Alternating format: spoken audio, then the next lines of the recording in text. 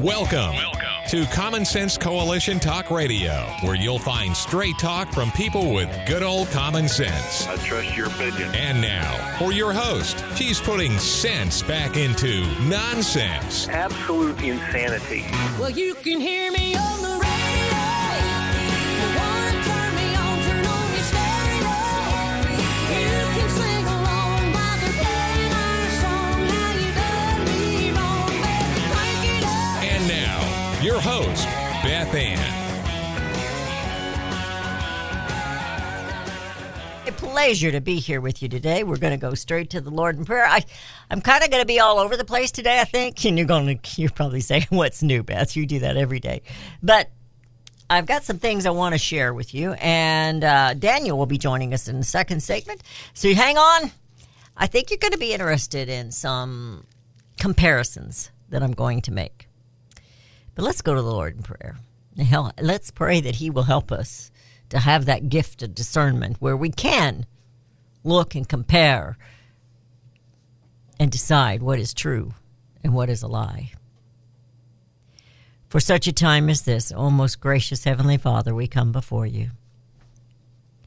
Father, we ask your blessing upon us even though we know we do not deserve it. Father God, your children, I pray, are ready to be your soldiers for the kingdom. Soldiers who will be fishers of men, who will see the craziness and understand that those are lost. Those people are lost and they need you. But Father, we do need to protect our families and our children and our communities from these lost and evil people. And I pray that you will help us to do that. Protect us as we do that. I pray for the protection over these men and women that our government is now persecuting. We've never seen anything like it before in the United States. I believe it has always been here, though. They're just desperate. They're desperate now like a wounded, cornered animal, wild animal. And they're dangerous. So, Father, help us to put on the full armor of you.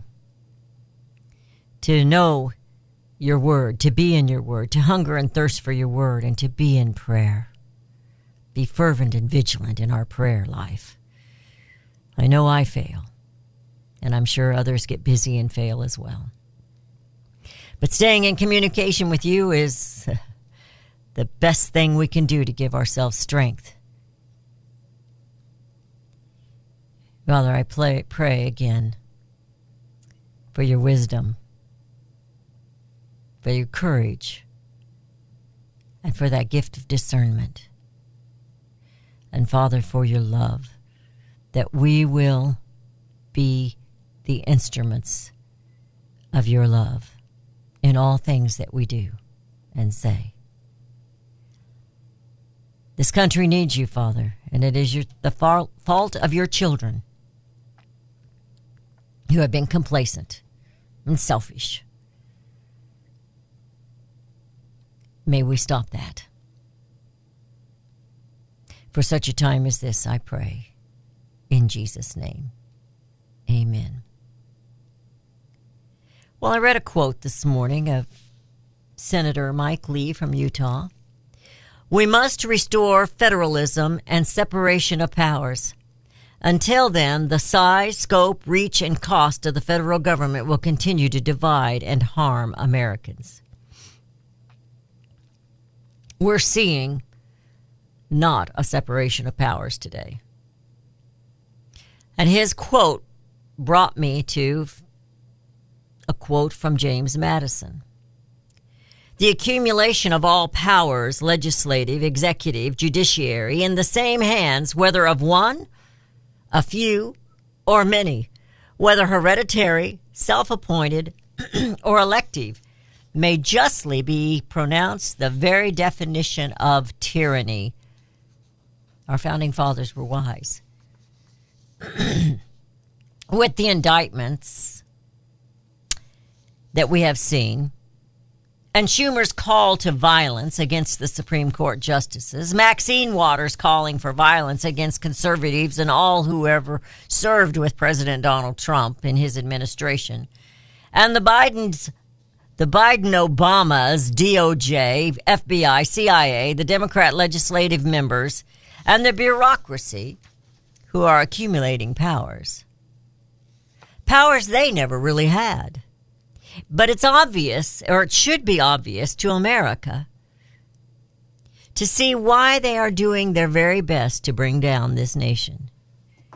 They hate the republic. They hate the constitutional republic. They want a democracy. Donald Trump, a non-politician, he came on board. He escalated down his Trump Tower. But he wouldn't have been elected had it not been for the people, the American people electing him. We the people, is or are a threat to the oligarchy. We're not a threat to democracy. We're a threat to the oligarchy. I tried to list those in the deep state that the deep state has attacked. And the deep state is not alone. There's Republicans that are doing a lot of this as well.